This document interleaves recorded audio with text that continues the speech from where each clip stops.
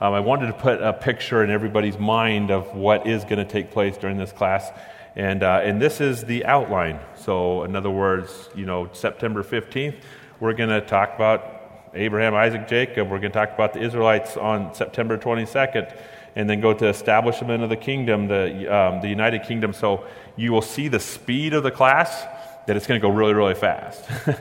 And the reason why it's going to go really, really fast is because the goal of the class is to give you the story, not of Israel, but the story of God. And the reason why I was thinking, well, should we give them the story of God or should we do the story of Israel, is that we'll just focus on the geography of Israel. In other words, we'll consistently focus on where Israel is at. And as we focus on Israel is at, we can tell the story of God through time. And we'll get the perspective of the story of God through time. So what you're going to get out of this class, and my goal is, you see, you don't have any notes. It's like, where's my challenge? What do I get to do? What do I get to write down? But the goal is that you just get to see the whole Bible. In other words, oh my goodness, now I know what the New Testament or Old Testament looks like. Now I know what the purpose that drive the mission. Now I know the dynamics of the Old Testament. Now I know the people. Now I know the champions. Oh, I see the Old Testament. So when you read the Bible, you can say, okay, remember that class? Oh, now I can see the Old Testament. But then you can also see what takes place between the Old Testament and New Testament. Because there's going to be 2 weeks there, or 1 week or 2 weeks of the information that's going to take place between the Old Testament and New Testament. A lot goes on, nothing in Scripture, but a lot goes on. And then, of course, you get to see the New Testament and what's going on in Israel during the New Testament. And then after that, you get to see what took place after the New Testament all the way through. So it's moving really rapid, and you're going to get a whole bunch of information, but it's not information you memorize. It's just information you just pull back and say, oh, now I see what is going on, because it's going to be the heartbeat of the work of God all the way through Scripture. So you'll see that this is what we'll go through. On the very last note, you'll see January 6th through March 24th. You'll see that the goal is to do it this semester and then go through the next semester. We're going to try to get to just before the life of Christ on this semester. And then after that, we're going to talk about Israel in regards to the ministry of Christ, the Acts of the Apostles. This is the next semester. The Roman Empire, the Byzantine Empire, the Muslim conquest, the Crusaders, the Muslim rule, the British Mandate, the state of Israel, the present Israel, and the future Israel. So it will be more going with that history, because after the New Testament is over, God's work's not over. Not over at all. It continues, and then we'll start working through all of those. So a couple things that I just want to make mention to is, number one, don't hold me to this. And what I mean by don't hold me to this is I say, the first week we're talking about Abraham, Isaac, and Jacob. We're not. We're going to talk about Abraham and Isaac. We can't get into Jacob. It's just too much. So things are going to start shuffling. So that's just the way it's going to work. But as they'll shuffle down, and some things might get pulled out as we go.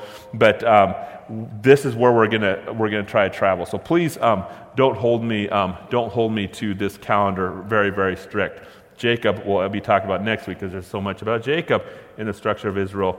But the heartbeat of Israel starts with Abraham, and we'll definitely be talking about that today. The other thing is that it might be shaky a little bit. I'm doing something new. Usually when I preach a sermon, I preach verses, I read off a thing, and something just magically happens. Everything shows up on the screens. And the reason why it magically happens is because people back there are pushing buttons. Well, I'm supposed to be pushing the button on this one. So Matt Bain does this great, but I've never done this before. So we'll see how it goes. We'll see if it gets a little scary and sketchy, but we'll just try to figure that out as it goes. So, story of Israel. Where does it start? We're not going to start in Genesis, even though it does start in Genesis, because there's promises that take place in Genesis. But we're going to start by this guy named Abraham. Abraham was a person who was called by God, and what did he say? God says, I want you to go and I'll make you a great nation. And if you go and you follow me and you obey me, your nation will be great. And look up to the stars, look up to the sand. This is how large your nation will go. So Abraham is going to be somebody that's going to be completely and entirely blessed if he does what? If he goes and obeys God. So here's Abraham. What does he do? Well, let's look at Scripture. Maybe if I can turn this on. Oh no, I gotta go this way. See, look at this. It's already not working. But it's not working on my screen. That means I need to read it off that. Okay, so I'm going to have to read off this because I do not see it on my screen. So I don't know if that comes down there or not. But that's all right. You guys don't mind if I just look back? The Lord said to Abram, leave your country and your people and your father and your household and go to the land where I will show you. I will make you into a great nation. I will bless you. I will make your name great, and you will be a blessing. So he asked Abraham to go, and he says, I just want you to go, and I want you to follow. And I will bless those who bless you. I will also curse those who curse you, and all the people of the earth will be blessed for you. This is a command to Abraham, and his command is to go. So where is he going to go? He started in the country of Ur, and when he started in the country of Ur, he went up to Haran. And he settled into Haran, according to Scripture. You're going to get a lot of Scripture at the beginning, then we're going to get a whole bunch of pictures. Terah took his son Abraham, his grandson Lot, his son Haran, and his daughter and in-law Sarai, and his wife and his son Abram. And together they set out to Ur of the Chaldeans to the land of Canaan. And when they came to Haran, they settled there. But we'll ask the question, why did they settle there? This is the map. Ask the question, why did they settle there? Well, they settled there is because Terah, which is Abraham's father, was an idol worshiper. And as he is an idol worshiper, God didn't want him to go into the land that he asked Abraham to go to. So he settled in Haran. 205 years later, what? Haran died. So looking at this piece, we started here into Ur. We traveled up to Haran. Terah died, and after he died, he then goes into the land of Canaan. And we see this in Joshua. Then Joshua assembled all the tribes of Israel in Shechem, and he summoned the elders, the leaders, the judges, the officials of Israel, and they presented themselves there before God. So we see the structure of, I'm going to go to the land of Canaan, but as I'm going to the land of Canaan, he doesn't know where he's going, and he doesn't know where he's going to end up. I mean, he knows where he's going to end up, but he doesn't know where he's going, he doesn't know where he's going to stop. But as he's going, God is guiding him, God is directing him, and he is obeying God. And one thing you need to think about when you think about Abraham, and you always need to think about this, is that Abraham did not have any Google Earth. You know, when you start saying, I'm going to take you from your land and your home and your family and all those pieces, and I'm going to pull you out and I'm going to send you to another land, what do we do nowadays? We Google Earth it. Say, is it a good piece of land? Or we Zillow it. Is there good property over there? Is it a good piece of real estate? Instead, he was called out to a place that who knows where he is going. Well, one person knew where he's going, and it was God. I'm going to send you to this land, and this land is called what? A place flowing with milk and honey, according to Moses and the Israelites as they were dreaming about going to this land. So Joshua said to all the people, this is what the Lord God said. The God of Israel says, long ago your forefathers, including Terah, the father of Abraham and Noah, lived beyond the river Jordan and worshipped other gods. They're not going to go in this land, but you will end up going. So Abraham left as the Lord had told him, and Lot went with him. Abraham had sent 75 years old when he set out from Haran to this land. Let's look at this land. He took Sarah, his wife, and nephew Lot, all the possessions they had accumulated, and the people, and they acquired them at Haran, and they sent out for the land of Canaan, and they arrived there. Now, is Israel a really good spot, or is Israel not a good spot? In other words, if we ask the question, is Israel good real estate, or is it not good real estate? Because remember, he doesn't know where he's going. He doesn't even know where he'll end up. As Abraham traveled, I want to skip a couple of these guys as he's talking about. I will tell you that it is a good spot. And the reason why I explain that it is a good spot is because it has exceptional agriculture in the sense of, I'm going to put you in an area that you'll be taken care of. Exceptional agriculture. When you talk about exceptional agriculture, this is the map of where Israel is at. So Israel is right here. And then right up here is Mesopotamia. And then right down here is the Nile River. And then you have Egypt in there. So if you start talking about agriculture, you can see it from this map. There's a little more green up here, and you have the Arabian Desert there, and you have green up here, and then you have green down here, and then you have green here on the Nile River. Well, remember that all the metropolitan areas were actually started here. This is where they started. This is where they grew. This is where they got big. All the cities started here, and nobody planted the metropolitan area in the Saudi Arabia, in the desert. They stayed here, Mesopotamia, between two different rivers. And between these two rivers, this is where everything grew. Between here, this is where everything grew. And the Nile River, this is where everything grew. So looking at this, you can just see the Mesopotamia rivers in between the Tigris and the Euphrates River. And if it's in between the Tigris and Euphrates River, this is a place where you're going to survive, not in the desert. And then you see the Nile River that takes place right there. This is a place you're going to survive, not in the desert. And then you see green, lush area right here. You'll be able to find a place to survive, not necessarily in the desert. So as God called Abraham to that area, I just wanted you to look at, this is going to push into history. You have the Hittite Empire, you have the Syrian Empire, you also have the Babylonian Empire. Where are they all resting at? Are they resting in the Arabian desert? They're not resting in the Arabian desert. They're resting right there. That is where you have all the power, and if you think about it, all the way through history, people were conquering what? The Roman Empire conquering that area, the Babylonian Empire, the Assyrian Empire. Everything's conquering there. Why would they conquer there? It's because that's where it's rich. That's where the water's at. You can grow. You also have this area here, which is what? Egypt. Extreme large empire, wealth, goods. What takes place right here? You have the Nile River, and as the Nile River is there, what do you have people doing? You have people feeding off of Egypt. But then you have this right here. Where is that little piece right there? That would be the piece of Israel. So it was not only agriculturally a good place to have, but it's also had an extreme amount of economic corridors. I want to show this map again that takes place right here. This is the size of Israel. Israel is not very big whatsoever. But let's look at the location of Israel and its site. Again, location of Israel is where? Right there. What's up here? You have Europe up here. What's this? You have Asia right here, and you have what? Africa right there. Israel, being the size that I just showed you, is a tiny, tiny, tiny, tiny piece on the map, but it is the center of 3 different continents.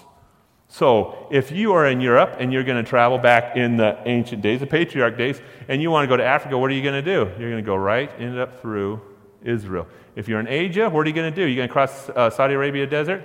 No, you're going to actually go right, what? Through Israel. If you're in Africa and you're going to travel anywhere and you're going to go up, what are you going to do? You're going to travel right through Israel. Here's the land of Ur. It's in Iraq. And what happens is Abraham went up to here and then came down to heartbeat, literally, of the world. And remember, he did not have Google Earth to check it out before he went down to it. But all 3 of those continents, this is huge, not necessarily in today because we just get on a plane, we fly. And as we fly, we just go over and it's not that big of a deal. But this is absolutely huge in regards to all the empires and conquering different things, is because this is the gateway for absolutely everything. So every empire that comes in is going to conquer Mesopotamia, which is right here, and if they are a big enough empire, they can conquer the Nile and conquer Egypt, and if you conquer that and you have that empire there, what do you have to have? You have to have Israel. How many times has Jerusalem been conquered? It's been conquered 44 times in its life. Why? Because it is in the heartbeat of the Middle East. So, yes, it is definitely a place that the corridor is right there. The heartbeat of everything is right there. So, if you go to Israel, this is back in the ancient days, but this is the travel from everybody up from Africa. This is the travel of everybody from Europe, and this is the travel to the Mesopotamia over here, where all the wealth and the agriculture is at. And then here's a place called Megiddo. Megiddo is actually a huge gateway that's in Israel. In fact, everybody goes through what? Megiddo if they're going to go down to Egypt. We went to Israel last year, and we went to Megiddo. And Megiddo is a place, I'll just show you what it looks like. It looks like that. If you are going to be in the gateway of a whole nation traveling and going, you're going to start what? You're going to plant a city there. And when you plant a city there, what's going to happen? You're going to have the market, you're going to have food, you're going to have absolutely everything, because actually the whole world is traveling to this actually specific location. plant the city. They say that this city right here has 26 different layers. How the city has been destroyed but built again. City's been destroyed, built again. This is actually not a natural mountain. This is a mountain that's been built on and built on and built on and built on and built on.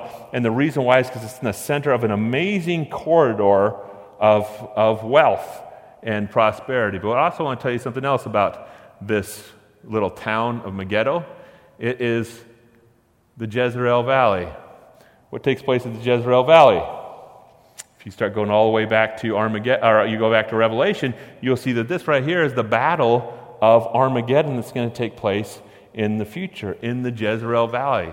You see this is an extreme economic corridor all the way for the last 3,000 years, huge location.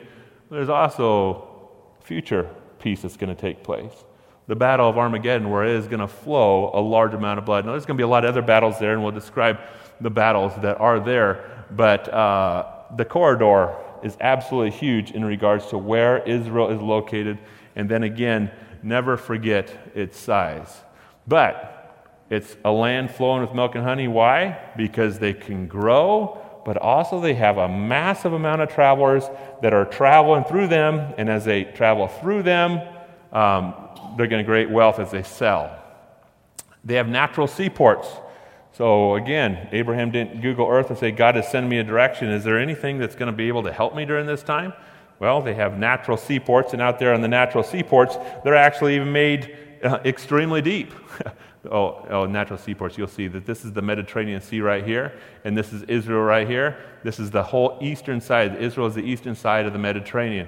So all shipment that takes place in the future, Abraham doesn't know this, but all shipment that takes place in the future actually goes through Israel. And it's interesting that these seaports are automatically there and easy to put up and extremely deep. Abraham is being called to a very nice piece of property, as you can see. You can see the Haifa, you can see the Eilat seaport that is there. There's also strategic mountains that take place in Israel as well.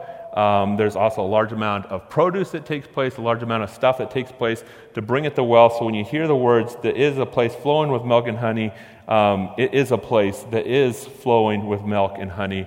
And we say, well, boy, it was then, but what is it now? Israel is a place that produces more technology than you can possibly imagine, and America feeds off of Israel.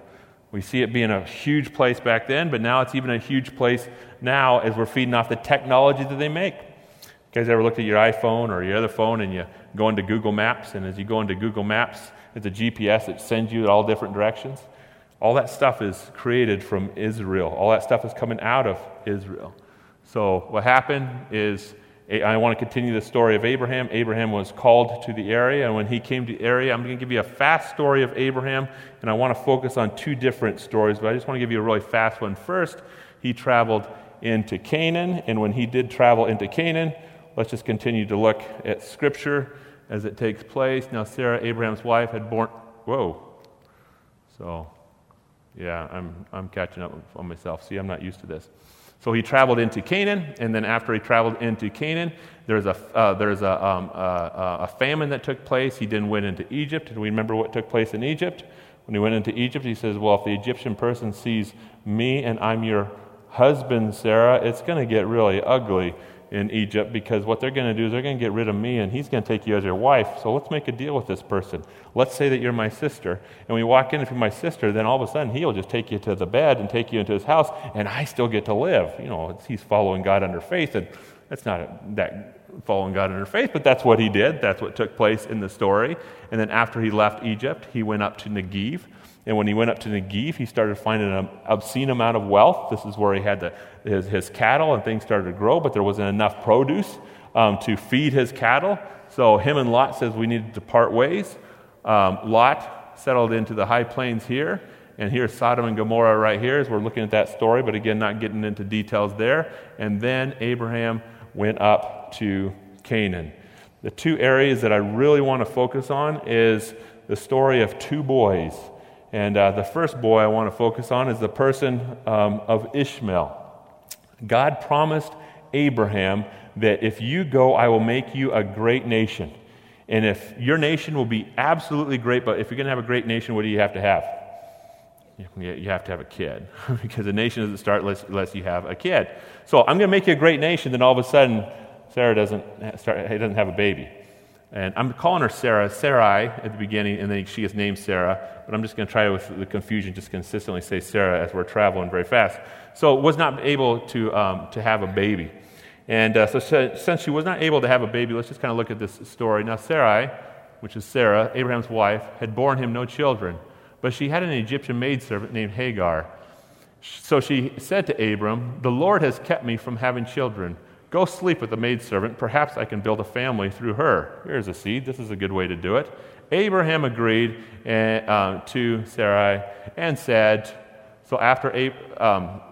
and then actually went to sleep with her, and then they had a child named Ishmael. Now we can look at that and say that is absolutely wrong, gross, and disgusting, but it's actually acceptable back then. Remember, we don't have a law. If you're going to be a father of a great nation, well, I'm just going to try to find somebody else, and if I can find somebody else besides my wife, this is what we'll do. It was culturally acceptable, but not acceptable with God. What does it say in the beginning? I have made a helper for you. Marriage took place as a covenant between one man and one woman. But in the culture, it was acceptable. And Abram says, if this is going to take place, this needs to happen. And then he stepped out and he did that. And then Ishmael was born. So let's just kind of look at, so Abram had been living in Canaan for 10 years. Sarah and his wife took her Egypt maidservant Hagar and gave her a husband to be his wife. He slept with Hagar, and she conceived. So Hagar bore Abram a son, and Abram gave the name Ishmael to the son she had born. Abram was 86 years old when Hagar bore Ishmael. I want to tell you that there were some complications that ended up taking place. And with the complications that ended up taking place, there's unity that was absolutely broken. With Sarah, number one, and the son Ishmael, and also Hagar with jealousy.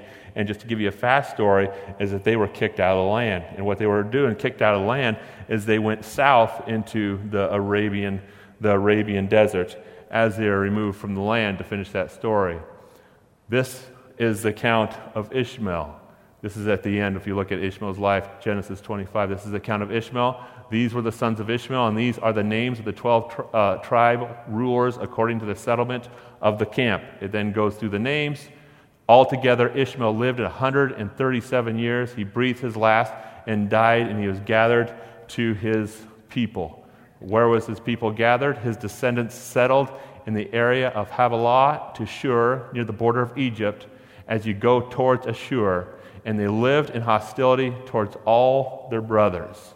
Where is Ashur? Ashur is right here between Shur and Havilah, and then here's Israel right here. So they're cast out into this land, and then what they did is they consumed the entire Saudi Arabian border, or the Saudi Arabia desert below. So this is the story of one individual thinking that God made a promise to Abraham, and there's going to be a seed that is going to be in that promise, and he micromanaged the seed, got a lady pregnant, got Hagar pregnant, and Ishmael was the person that they picked that came from that. But God had a different plan. He said, I don't want Ishmael. Ishmael's not the seed that will come. Let's look at this. Oh, you'll see the land here. You can definitely see the land that takes place here. This is where he went, and they ended up in the areas of Saudi Arabia and those things. So I'm going to go back to that story just to let you know, but I want to travel to another story. And the other story is that there's another son that took place. Years passed after Ishmael was born, and after years passed after Ishmael was born, there became another son. God said, you'll be able to have a son. Then they said, yes, but your wife Sarah will bear you a son, and you will then call his name Isaac. Oh, I want to go back. I don't want to show you that. So if he's going to build a nation, you got to have a son. Is it going to be Ishmael, or is it going to be Isaac? Two different directions. Isaac was God's chosen person. Isaac was God's chosen person to carry out the seed. It was absolutely shocking to Abraham and shocking to Sarah that they had Isaac at the age that they had him. Completely shocking. It says, I can't believe that this is take place. This is my son. My son is going to carry out the seed, and everything is going well as they see their son. But the story about Isaac, and probably the most powerful story about Isaac is after they received this son Isaac, who is supposed to carry out the generations and generations and the seed that is going to bring the Messiah, bring the king, and be the father of a great nation. After all that has taken place, God made a directive that shocked them. And this is what the directive is. I don't have that verse up there. Sometime later, I'll just read it. Sometime later, God tested Abraham. And he said to him, Abram, here I am, he replied. Then God said, take your son, your only son, Isaac, whom you love, and go to the region of Moriah. Sacrifice him there as a burnt offering, one in the mountains, and I will go tell him about. So here you have a son that they could not have, and all of a sudden they have, and he is told to sacrifice, and they told him to go to the where? The hill of Moriah. I just want to look at this sacrifice before I even talk about the place of the sacrifice.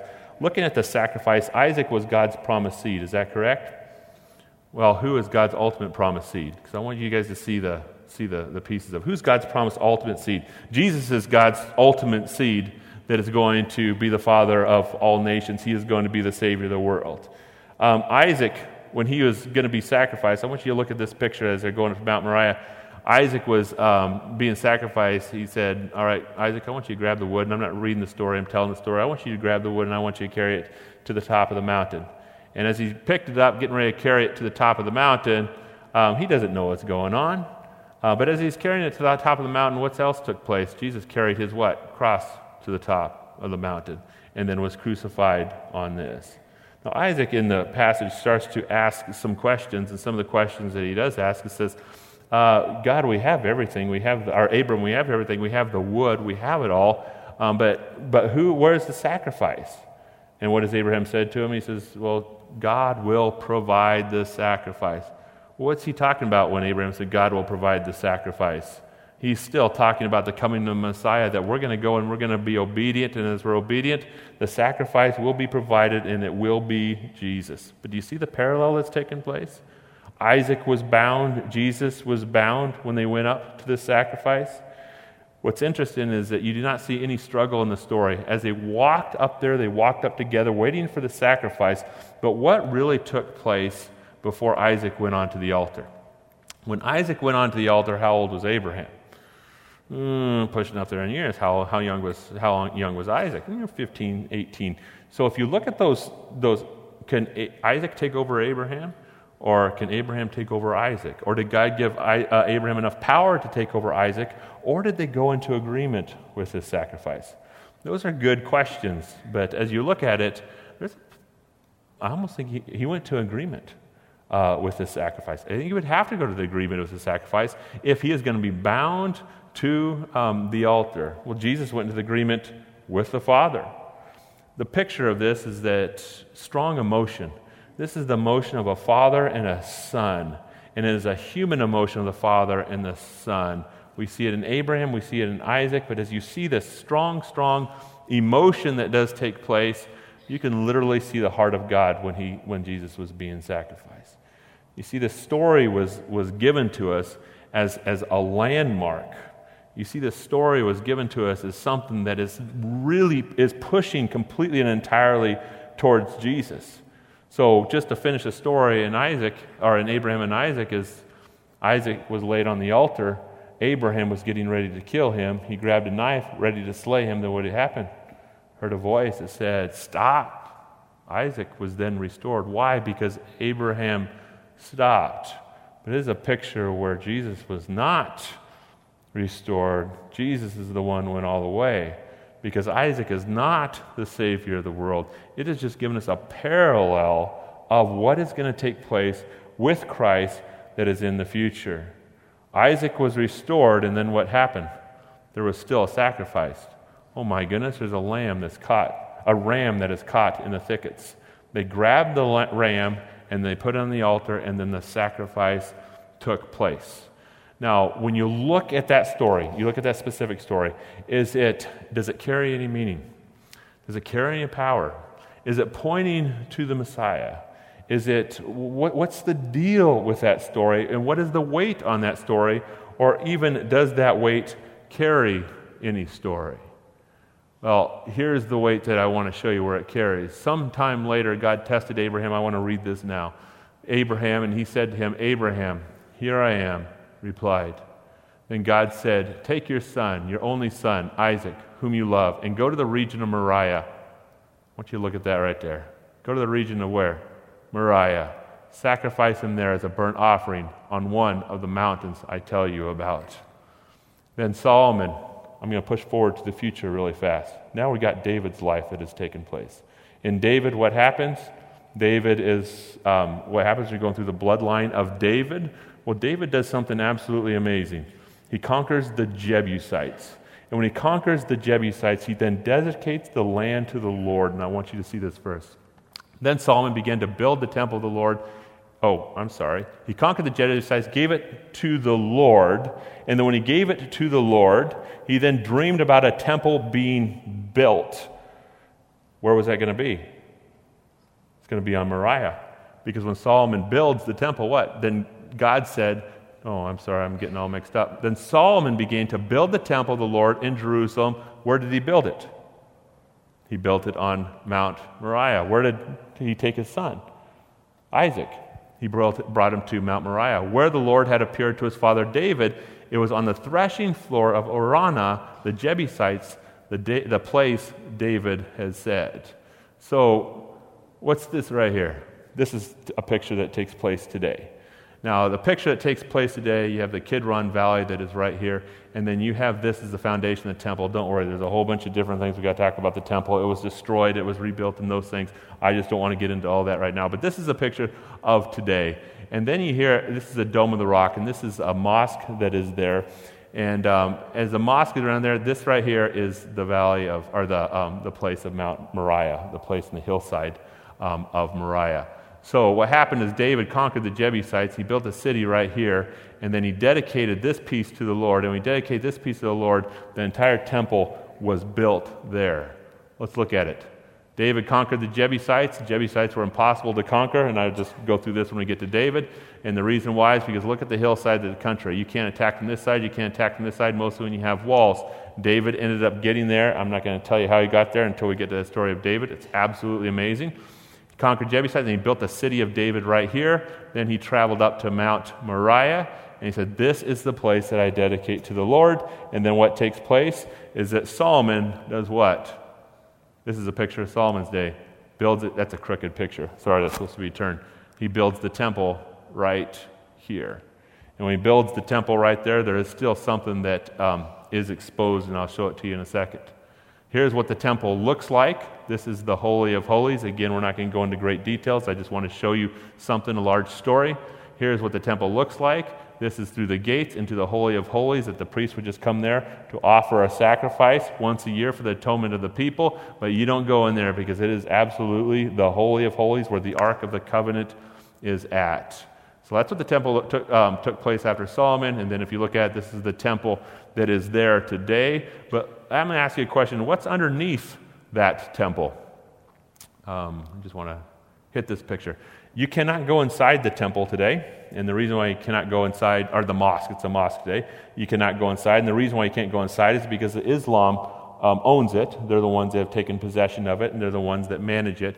And they've shut everybody out of it. But just search the computers and you will find out what is in that. And this is what is in it, and you see it's a dome of a rock is what it's called, and you see the rock is exposed. Now, is this a specific place that Abraham brought Isaac? It is a specific place that Abraham brought Isaac because we see David's story and then Solomon going to Mount Moriah and then building it on Mount Moriah. So there is a rock that is there that is exposed during the temple time and also during, also even right now. And this is what the rock looks like from the top perspective. So I just want to travel a little bit through history and see the rock. This is where the temple is over the rock. If you look really, really close, I wish I had something I could push into. You can see right here that this is actually where they placed the Ark of the Covenant, and this is the area that they had the rock literally exposed when the large temple was put on there, and the Ark of the Covenant sat on that rock. So is that the rock, the spot Well, if you travel all the way through history of Israel, you'll see that it ended up right there, and you see the Kidron Valley that's consistently talked about in the Word of God, and you see Jerusalem, you see this is the heartbeat of the world. But we'll ask the question, the reason why we ask the question is, why is there a mosque that's over the rock where Abraham ended up gonna sacrifice Isaac, and where the temple was built? Why is there a mosque over it? It doesn't make much sense. But I want to travel back to the story of Ishmael, because I didn't tell you that story for no apparent reason. Ishmael, again, was what? Pulled out of the land. As he pulled out of the land, he settled here, and then he went south, and his descendants were down below here. And as they were down below there, it does say that they fought, it does say that they argued, it does say they did all of that. But what's interesting is in 500, there was a vision. I'm going to say that this is the way it was, but I'm going to say, you'll get the story. There is a vision that took place. Gabriel, the angel Gabriel, gave Muhammad a vision. And inside of this vision, what happens is that you will see that there was a lot of information given, but one of the pieces of information that was given is that Isaac is not the son, is not the seed, that actually Ishmael is the seed that is going to carry the line of the Messiah, carry the line of the King, and carry the line of the great nation that God is going to build. One thing that when you think about, we think of Christianity, and you think of Jews, and you think of Muslims, so you think that they're all going a completely and entirely different direction. All three of those are not going any sort of direction except what the Bible says within Abraham. If you say, well, who is Abraham? Christians will go, well, Abraham's ours. If you say Jews, well, who's Abraham? They'll say, Abraham's ours. If you ask Islam and Muslims, well, who's Abraham? Abraham is ours, because God made a great promise to a great nation, and all of us are walking in one line until those two boys were born, in the process of them grabbing another boy, and then where they ended up settled. So just to give you, the really fast story is Mecca right here. Muhammad ended up conquering the town of Mecca and made this the most holy site out there. It's the most holy site. There's temples there. There's a temple here. There's a temple that's in Medina. And whenever Islam prays, what do? They always need to face Mecca. So they have three different holy sites, and these are holy cities. But there's two temples that are taking place here. Then the other temple that take place that they're really passionate about is right up in Israel, is right on top of Mount Moriah. So I just want to look at these temples, Mecca, Medina. You see that they're temples that are completely, when you do holy days, they are completely occupied, and it's a large gathering, and a lot of worship takes place there. And here's another one. There's a couple people there that are worshiping. But where are these at? They are in the hillside in the desert of Saudi Arabia. They went down into Saudi Arabia. Why? Because according to the Quran, Abraham took Ishmael down into Saudi Arabia, and then they settled there. And then when Muhammad received the vision, this is where he settled everything down there. But Muhammad says there's three of them. There's Mecca, there's Medina, and then there is Jerusalem that we want as well. But I want to look at this. This is a Jewish holiday, and this is the Wailing Wall. You can see that during these holidays that everybody is gathering. The reason why they're gathering at the wall and not the temple, because they believe that this is the closest to the Ark of the Covenant that they can get, and they're not going to bow to the temple. They're going to hang on to that Wailing Wall. And then here's the temple right here, and this is Islam, and where they are worshiping. And where they are worshiping is at where? At Jerusalem, Mecca, and Medina. But whenever you pray, what do? You always focus on Mecca. And so if you really look closely at these individuals, their heads are right here, and their butts are right there, and the temple is right there, if you really look closely at what's taking place. So with that being said, there is worship in Islam that is taking place, but where is their seed? Where is their God taking them? Where is they worshiping? Where are their holy sites? It's down in the area of, not Isaac, not here, but it's down in the area of Ishmael, down towards Mecca that takes place. So there's no other place for them to worship. If they go on the other side, they said they'd be worshiping the temple. And then they can't worship the temple, but they still want it. And that leads us to ask the question, why? Why do they want it? They've taken Abraham as their guy, father of many nations. That is who he is. But why do they want the temple? Are they the ones that want the temple? And this is the Temple Mount. They have a mosque on it. Is this why? Are they why on it? Or is it Satan that just wants to destroy the story of the Bible that Isaac is the bloodline and the direct story of the Messiah? So when we start going through the entire story, you will see that there is a lot of battles that take place. There's a lot of empires that are out there, and they are conquering land in Mesopotamia, Israel, and the Nile River, which is in Egypt. They're consistently conquering land. But after we get more sophisticated and start spreading out in the world, why can't we forget about Israel? And the reason why we can't forget about Israel is because God hasn't forgotten about Israel. And if God hasn't forgotten about Israel, Satan's not going to forget about Israel. And everything that God's going to do is going to be fought with Satan to be literally taken over and literally destroyed. So the story of Islam comes at 500 BC, a little after 500 BC. So it's a new story, relatively, when you look at 3,000 years. When it becomes sophisticated, spread out, it then all of a sudden turns into, okay, well, this is a spiritual battle now. And is Israel in peace? Israel, if you go there, they are in peace, but there's constant tension. And where is the constant tension? The constant tension is from the south, Mecca. Constant tension is inside because lots of Palestinians there. A lot of people, believe that their God is Allah. And then also, where does the other tension come from? It comes from Iran. More temples that take place in Iran, and their focus is where? Israel. Why? Nobody's messing with Mecca. Nobody's messing with Medina. It's just the last one that they say, well, this is our holy site. And it seems like the whole world would be willing even to go into war just over Israel, but ask the question, why is it even a fight? It doesn't even make it. If you get Ishmael, take Ishmael. Why are you going back to the other side? So you do see the tension that is taking place. But as we look at this tension that is there right now, you'll see that it comes from the story of Abraham, Isaac, and Ishmael. But as we look at the tension, how should we feel about the tension that is there? This is how we should feel. When you look at the temple, it's like everybody's coming after it. What's going place? I want to see that rock. I want to touch that rock. I want to worship that rock. I want to be a part of what the history takes place. But this is what happened when Jesus came. He said, do you not know that you yourselves are God's temple and that God's Spirit lives in you? Whoa, what happens? You have a mosque that's over the temple. You have a temple that is not rebuilt. The Jews are saying that temple needs to be rebuilt. The place where Isaac was going to be crucified needs to be rebuilt. The place where the temple was needs to be rebuilt.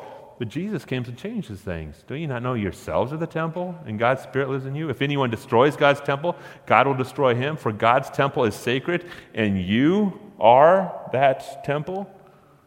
What agreement is there between the temple of God and idols? For we are the temple of the living God. As God has said, I will live with them and walk among them, and I will be their God, and they will be my people. And then we go clear to Revelation. I did not see a temple in the city. This is when the city of Jerusalem comes down, because the Lord God Almighty and the Lamb are its temple. When we talk about Israel, we're going to talk about history, and it's going to be fun. It's going to be interesting. It's going to be dynamic. We're going to see that one spot. But what did Christ do? Well, we're scattered all over the earth. And as we're scattered all over the earth, we're not praying towards the temple. We're not walking into the temple for sacrifices. What we are doing is we're clear in the United States of America, and God does not live there. He lives here, the temple of the human heart. So when we look at the story of Abraham, when we look at the story of Isaac, it is absolutely rich history that you can look at and just be blown away and look at and watch the prophecy going to take place. But it's not the place we bow to. It's not the place we worship, because Christ changed the world. And the way that he changed the world is when there is a location on the map, that location is not the spot of worship. The location now is looking up to the King of Kings as he's living is living in our heart. So Israel is important because it's where it all started, and it's where we can understand Jesus more and God's story even more. So let's pray, then we'll close. God, we just thank you. Thank you that you pursued us, God, and given us an understanding that you did not reign in the temple that is built by man, but you reign in the temple of human hearts. God, this allows us to be people that don't have to travel to Israel to get closer to you. Travel to Israel to be able to touch things that will make us holy or look at things that make us stronger. But God, we are the temple of you. You live in us. Thank you that we can pray to you. You hear us. You love us. You've embraced us. You died for us. And God, we worship you now in regards to those thoughts. In Christ's name, amen.